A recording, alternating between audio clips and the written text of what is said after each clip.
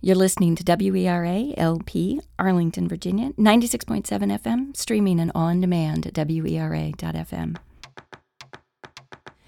You have to be genuinely curious about people. You can't presuppose. We all do it, but you have to be able to suspend it. And that's a habit. I mean, that's a practice that we can all do. Coming to you from the studios at Arlington Independent Media, I'm your host, Lynn Borton, and this is Choose to be Curious. Welcome. Typically, when I'm preparing an episode, I do a fair amount of research before sitting down with my guest. Of course, I like to read or listen to anything they may have written or presented, but I'm also curious about what others are thinking on whatever the topic is. Often, because I'm poking into hidden curiosity corners, there isn't necessarily much to read. A study or two, maybe, a thought paper that touches in some modest or tangential way on whatever it is I've decided to focus upon, but often the pool is shallow and I'm reaching for content. Not this time.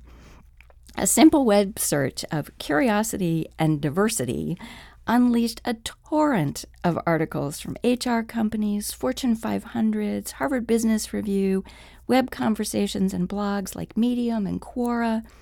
There's no shortage of material on the subject. So we know people are paying attention, but why? And what does or might it look like here in Arlington? Well, funny you should ask. Some weeks ago, I received an email from the Leadership Center for Excellence promoting a newly launching initiative, the DMV Diversity and Inclusion Institute. Nowhere in the text did the word curiosity appear, but to me, it was clearly in the subtext.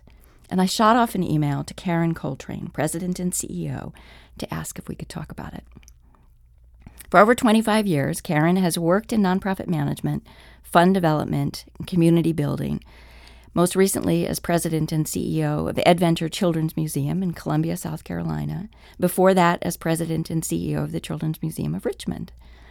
She is passionate about partnering with boards of directors to craft winning business visions, a passion she's been able to fulfill for the last year as president and CEO of the Leadership Center for Excellence. LCE's mission is to enlighten, inspire, and connect leaders through community building and leadership development. As a Leadership Arlington Class of 2014 graduate, I've watched Karen's work in the last year, and I was delighted and not surprised to see the Diversity and Inclusion Institute materialize. I'm delighted she's here with me today to talk about it. So welcome, Karen. Thank you. Glad to be here. It's great to have you. So let's start first for those in the audience who might not actually be familiar with the Leadership Center for Excellence. Give us kind of your elevator speech about it. That's great. It'll be a long ride. I'll try to edit it. The Leadership Center, in my view, is really about increasing our community's leadership capacity. So there, I guess that's just a couple floors. But, okay, that's pretty good. So that's a broad enough tent to do a whole lot of things. But, leaders need to be professionally developed themselves as well as connect with other leaders. So, we're a nonprofit organization committed to helping with both of those things. In our programming, we really strive to make sure that the nonprofit, the for-profit, and the government sectors are all represented in what we do. So that really adds a richness and diversity to the learning and the experience.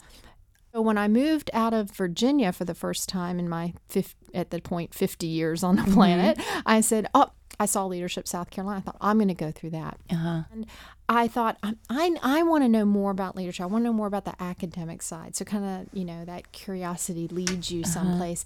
And I went through Leadership South Carolina. Great networking, but not so much on leadership content. So actually that drove me to, at my advanced age, to end up with a master's degree in leadership. Because you did that at the Citadel, right? I did. Yeah.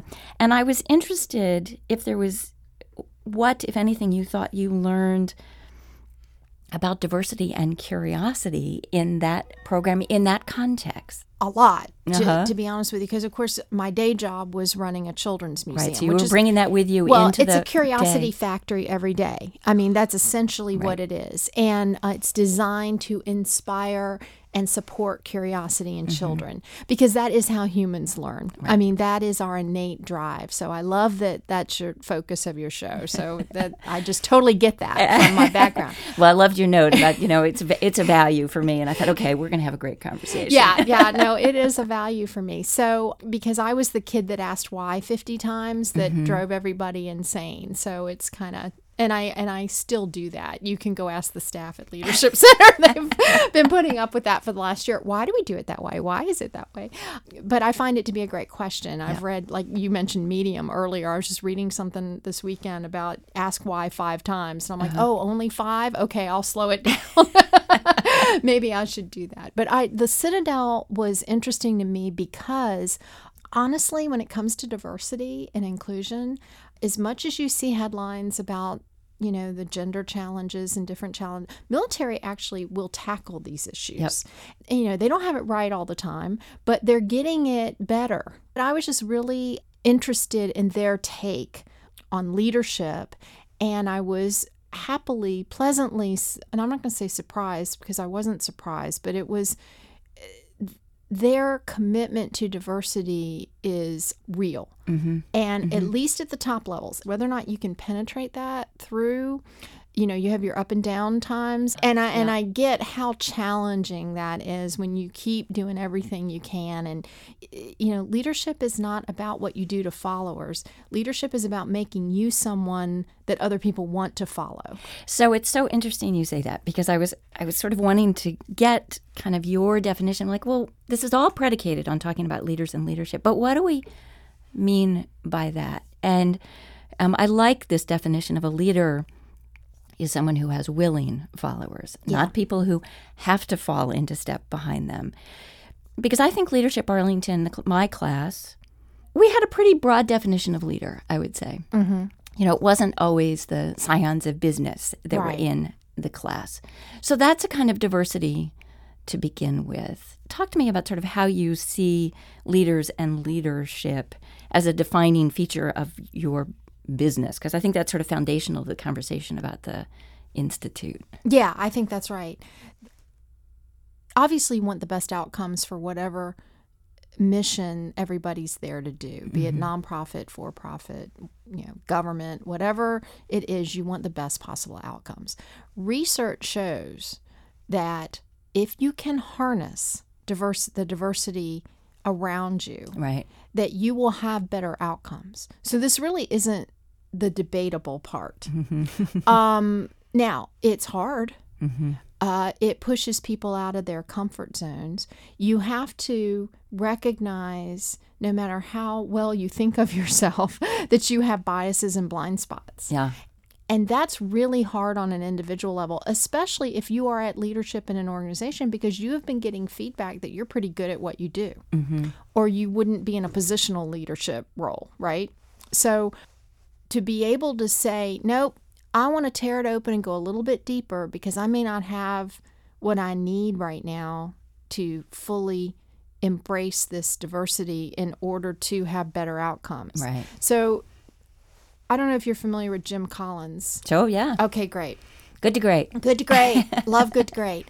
But I tie this kind of back into what he saw in defining a level 4 leader and a level 5 leader. A level 4 leader is someone who can marshal people and inspire them to go for a goal, which sounds fantastic.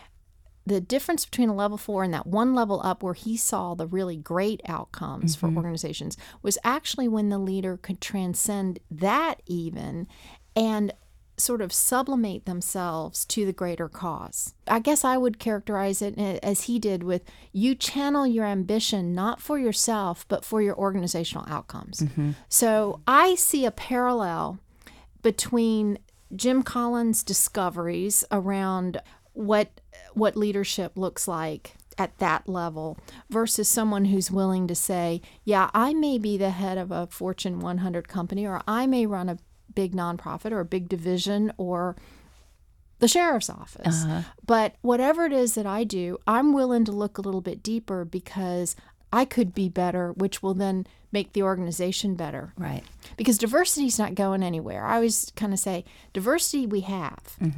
You know, if you're working on, and you may have to work on diversity, we do at the Leadership Center, but inclusion is where the work is. Yeah. Right? Yep. I've talked to a lot of D&I professionals, diversity inclusion professionals, as a result of pulling this program together, and they'll kind of lean in quietly and say, I'm hitting the numbers on recruits and hires in the different categories of how we define diversity, but we're losing them on the back end. And that's the inclusion piece. And then you start to hear equity added in as another component. Right, of and this. it starts to look like window dressing, and it's not a meaningful inclusion. So what's the goal then for the Institute here? And you're drawing not just in Arlington, right? Yeah, This is the whole DMV. Yeah. It's a kind of broader area.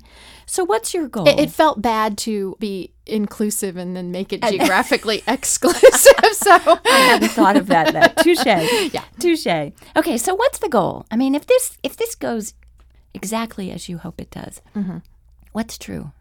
Our goal is that we will graduate cohorts that have a shared experience in language in this space, that have a little bit wider lens and a little bit more tools in the toolbox to be able to go back to their organizations and improve inclusion in those organizations. And what are you doing to get outside the usual suspects? Because it seems like it'd be the kind of thing that certain people who are already primed would show up, and the people who really need to be there would just blow past the emails. Absolutely. Oh, yeah. We got to get there, right? Right. A lot of white males will tell me, oh, that's not for me because I'm not diversity and I'm not inclusion. And I just, this is why I love this program, because this invites everyone to the table. It's about inclusion.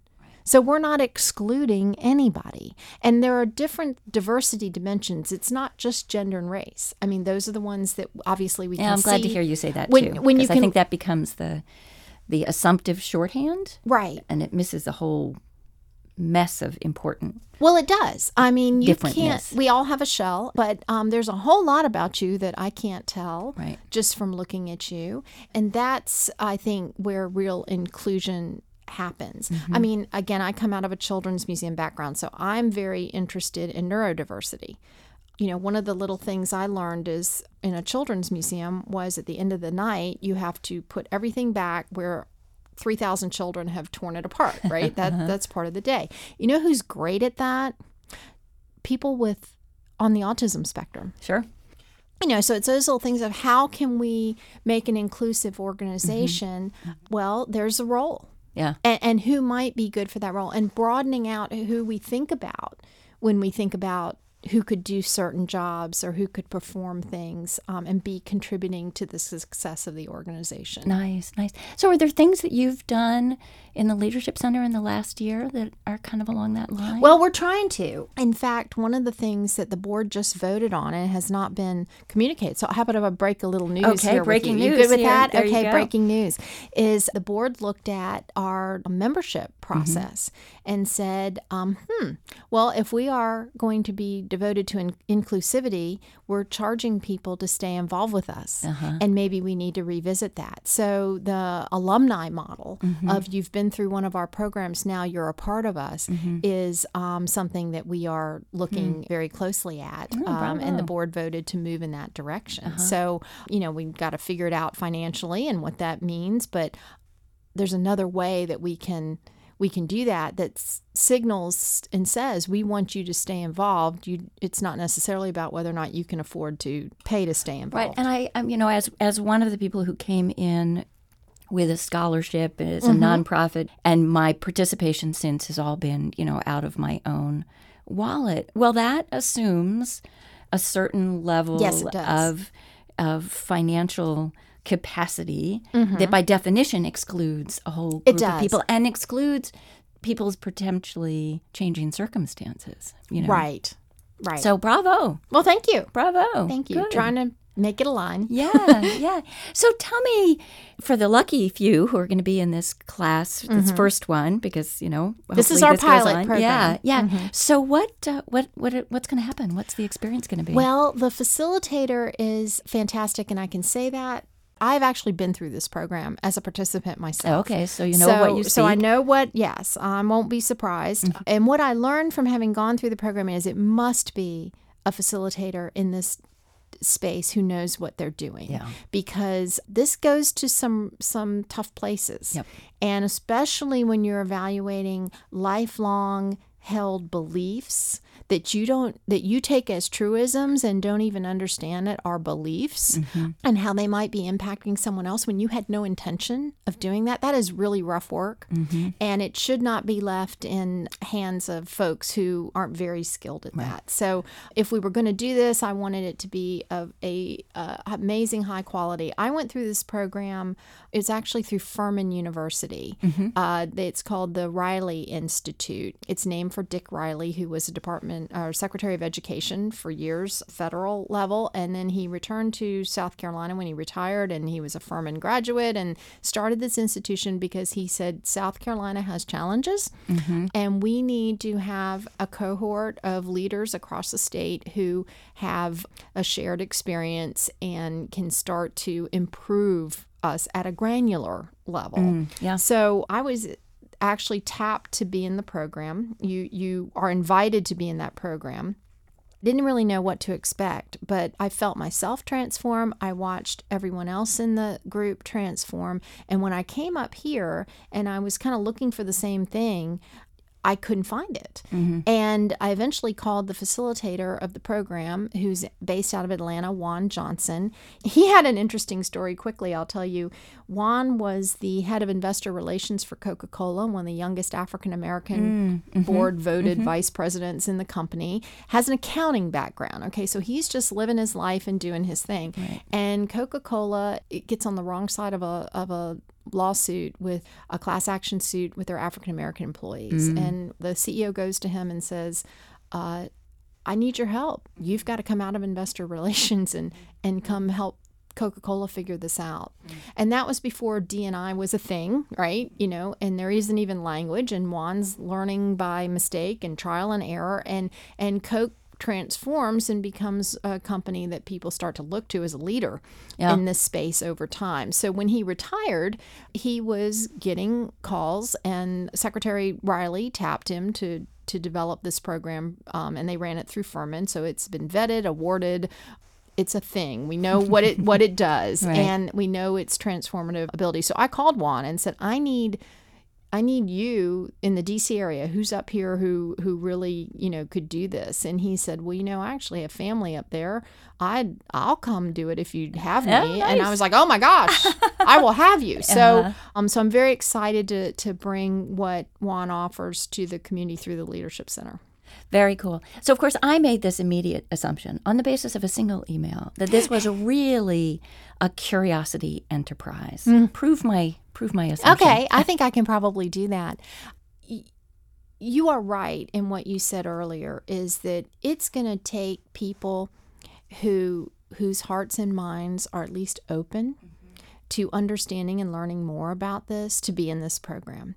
I don't think you can compulsory. This is not one of those programs where we can say, okay, you've had 5 violations, and so HR is sending you to this, to sensitivity training, or that goes so well. And honestly, I think that's one of the things they're learning. D&I professionals will say that is not how, it just doesn't work that way. Right. And that's why Juan's program I thought was so fascinating when I went through it, because it's about organizational outcomes. We can all agree to that. If we can't agree to that, then we really shouldn't be in the room, right? Because so and that's the framework in which this program is sort of designed.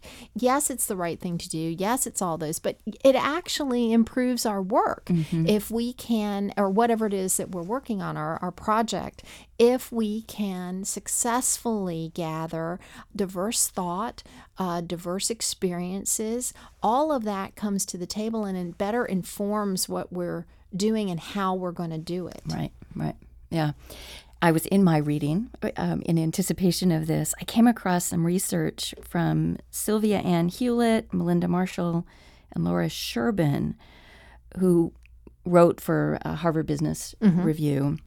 And they wrote in an article, How Diversity Can Drive Innovation, that leaders who give diverse voices equal airtime are nearly twice as likely as others to unleash value-driving insights.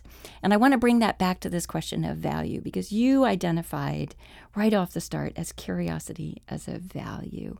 Speak to that in the diversity and inclusion context, if you would.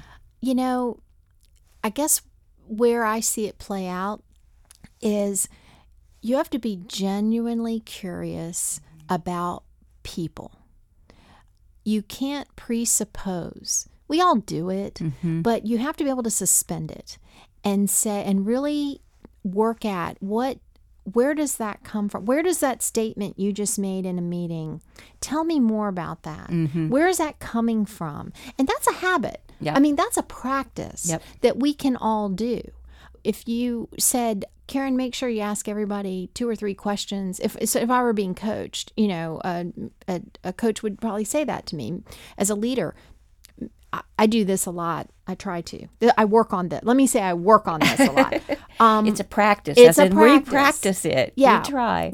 I wait and hear everybody else's input before I give mine.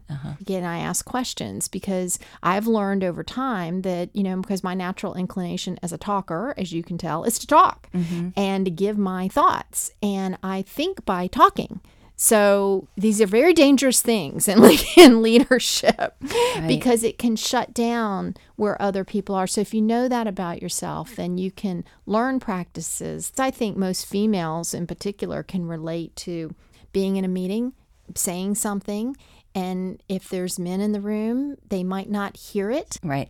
And then another man repeats it, and then it's a brilliant idea, and everybody kind of goes that. And, you know, most of the time, we women will go, yeah, there it is again, you know, as opposed to going, I said that 15 minutes ago. But if you do, then that can be viewed through people's lenses as annoying and that type of thing. So a leader needs to learn these types of small, little skills that can, or little, maybe skills is the wrong word, but little techniques that can help create an inclusive environment that gets more ideas on the table. Yeah. Invariably, I find the answer that makes everything pivot doesn't come from me. It just doesn't. Yeah. You know, my role is to kind of, once it lands on the table and starts flopping around, then I can go, oh, that's a fish, grab the fish, is kind of my contribution to the thing. But usually the really good ideas are out. Come from other places. Well, and of course that's really the argument for diversity and inclusion. Right. That you have people at the table, you have people with their fishing rods out there so that they can bring things in. Another one of the things that I have heard in the leadership context is a good leader is self-aware. And I think of this in this context of sort of recognizing I have some biases here. Yeah. Who can I bring into this conversation that will counterbalance that, will push back about it, or that I'll just shut up, you know, and let that voice be heard? Yeah. It's funny because this just happened recently, and I am part of a museum roundtable that I've been in myself as a museum CEO. And so I was sitting with several museum that run big, huge institutions from across the country. And we were having this conversation actually about diversity and inclusion. And one of the people said, I don't understand all this because, you know, I grew up poor and several of us were just kind of sinking through the floor. You know, I listened to everybody and I, you know, and you could just see the blind spot. And the person left to actually go to the restroom, and a couple of us kind of turned and said, what can we do? Right. How can we support this person? She hasn't done anything wrong. Her intentions are fabulous. She's a great leader.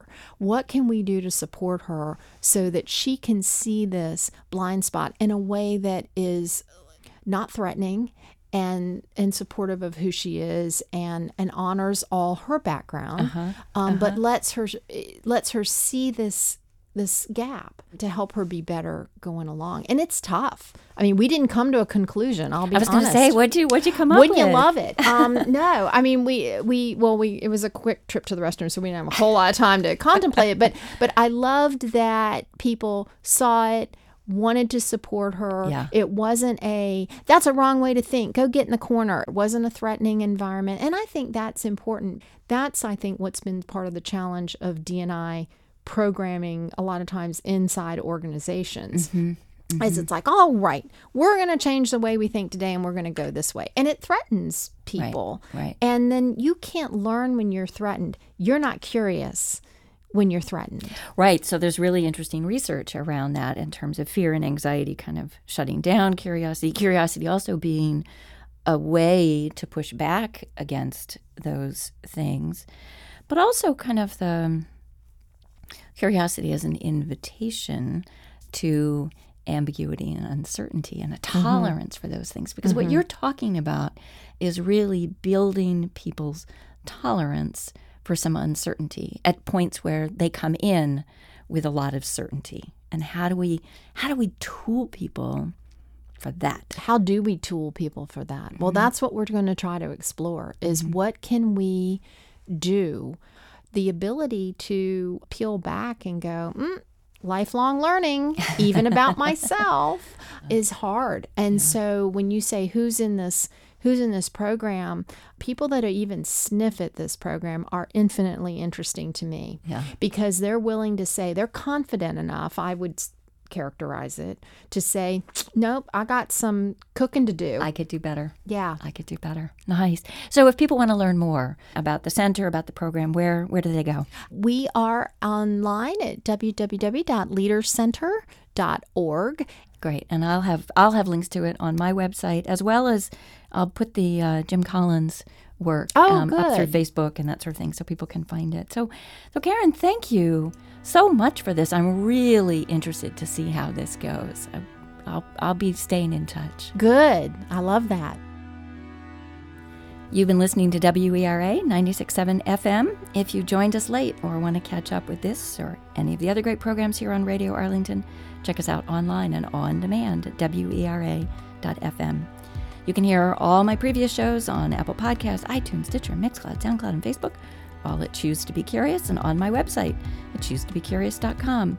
I hope you follow me there and on Twitter at choose2B_curious. Many thanks to my guest, Karen Coltrane. Links to the Leadership Center for Excellence and some of those better articles on diversity, inclusion, and curiosity on my website. Check them out. Thanks to Sean Ballack for our theme music. I hope you'll join us again next time. Until then, choose to be curious.